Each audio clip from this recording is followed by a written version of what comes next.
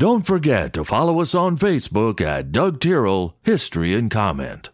Hello, friends. I'm Doug Tyrrell. This is History and Comment for Tuesday, the 20th day of June, 2023. I've been absent for a couple days. I would like to convince you that this is my full-time endeavor, but alas, I have other things on my plate, and they are out of control about now. This might be a good time to mention that I do have a Patreon page if you like listening to this program.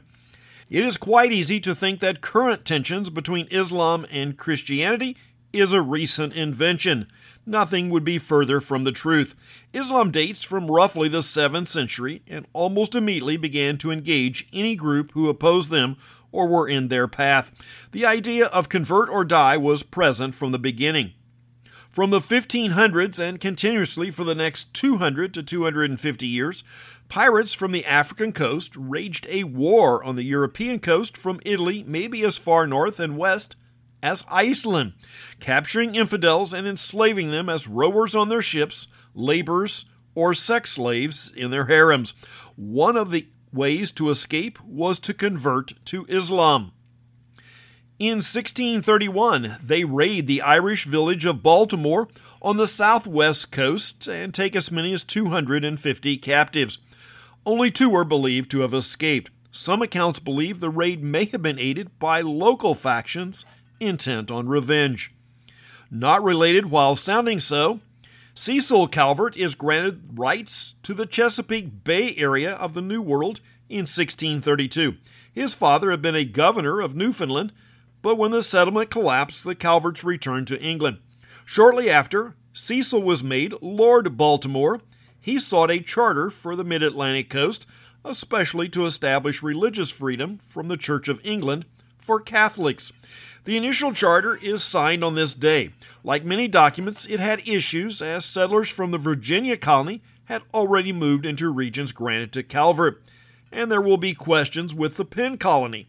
The original description set the northern boundary at 40 degrees north, or roughly 20 miles further north than the present-day Mason-Dixon line.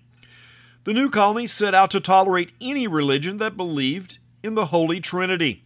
The biggest exclusion at the time would have been Jews and a few more isolated groups across Europe. It should be noted that this remains the single litmus test across much of Christendom. Lord Baltimore never visited the colony, but did make his brother governor. The young nation was having issues in the period after the Revolutionary War. In 1787, they are meeting in Philadelphia. The goal of some and the eventual outcome is to scrap the Articles of Confederation and form a completely new government. On this day, Oliver Ellsworth, a delegate from Connecticut, moves that the government be called the United States. Ellsworth will go on to hold office in the new government and receive a few electoral votes for president in the 1796 election. The first steam-powered vessel crosses the Atlantic in 1819, arriving in Liverpool on this date. The SS Savannah was a hybrid vessel that used a steam-powered paddle wheel or sails for propulsion. The trip was mostly under sail. Victoria becomes Queen of England in 1837. She was 18 at the time and will reign for 63 years. Samuel F.B. Morse receives a patent for the telegraph in 1840. The state of Virginia covered a large land area and diverse cultures. Even prior to the Civil War, the plantation culture of the East was at odds with the western portion of the state, which was more mountainous and given to smaller farms. The East had a large slave population, and the West was quite low. Since the representation formula included the slaves, the East had more control in the legislature. When the Civil War broke out, the West remained largely loyal to the Union. In 1863, the breakaway West Virginia is admitted to the Union as the 35th state. Since there was a small slave population, this was out of the scope of the Emancipation Proclamation, and the idea was they would gradually free slaves in the state. That plan is worth a look. It had merit. Children born after a certain date were free. Children less than 10 years old would be free at the age of 21. Older than 10 at the age of 25. Slaves over the age of 25 would not be granted freedom. That was the one weakness. The plan would have been more workable if they would have been granted freedom at some point in the future. There was a possibility that their children could have purchased their freedom if terms could be arranged. The first commercial telephone system goes into service in Hamilton, Ontario in 1877. Folk musician turned high school teacher James Morris thought it might be fun and helpful to write songs about historical events to help his students learn. Maybe the most well-known was the song that has become a classic, The Battle of New Orleans. But there were others like Tennessee Stud and Johnny Reb. In fact, over 300 of his songs have been recorded, and the consensus is he wrote over 6,000. Morris was born on this day in 1907. In later life, he legally changed his name to Johnny Driftwood. The NAACP, or the National Association for the Advancement of Colored People, is incorporated in 1911. Some have advocated that the present organization is only for the advancement of leftist colored people. That the organization's rabid association with the Democrat Party is little more than keeping the population on the plantation. The devotion to the benevolent government as the source of salvation is in fact counterproductive. Any colored person who has bucked that plan and through work and education raised their place in society has betrayed the culture. Detroit hosts a race riot in 1943. As with all such events, it was a mixture of fact, half-truths, and outright rumors. In a volatile environment, there was a white segment, a black segment, a recent influx of both blacks and whites from the South, and a population of European immigrants. The one fact that should never be overlooked is no settled group wants to feel they are being infringed upon or overrun. It would be a difficult situation to have a settled group of whites and a large influx of Southern whites, let alone maybe as many as 5 ethnic groups in the mix.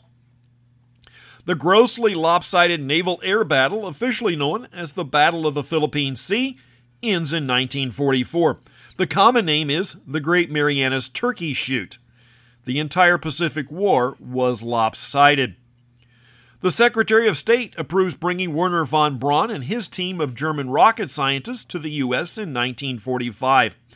Von Braun was key to the Nazi development of rocketry. He wanted his work and files to be captured by the U.S. rather than the Russians. Brian Wilson of the Beach Boys is 81, Canadian singer Anne Murray, 78, television handyman Bob Vila is 77, while singer and songwriter Lionel Richie is 74. Ed Sullivan premieres on CBS television, hosting the Toast of the Town in 1948. William Hanna and Joseph Barbera win an Emmy Award in 1960 for The Huckleberry Hound Show. The Washington to Moscow hotline, often pictured as the Red Telephone, is established in 1963. In fact, it was never an actual telephone. President Nixon was a bit paranoid and installed a recording system in the Oval Office. He might have come to regret that. In 1972, Congress and the media is in arms that 18.5 minutes are missing. The Steven Spielberg-directed film Jaws becomes the highest-grossing film at the time in 1975. This is recognized as the first summer blockbuster film. 20 years ago, the Wikimedia Foundation is incorporated as a 501c3 not-for-profit organization. The late news this morning is Hunter Biden gets off with what amounts to a parking ticket. Hopefully the investigation does not end. Folks, there are 2 levels of justice in this country depending on your politics. If you're a leftist, you can do anything at the top level. That very fact suggests corruption. That's History and Comment for the 20th day of June.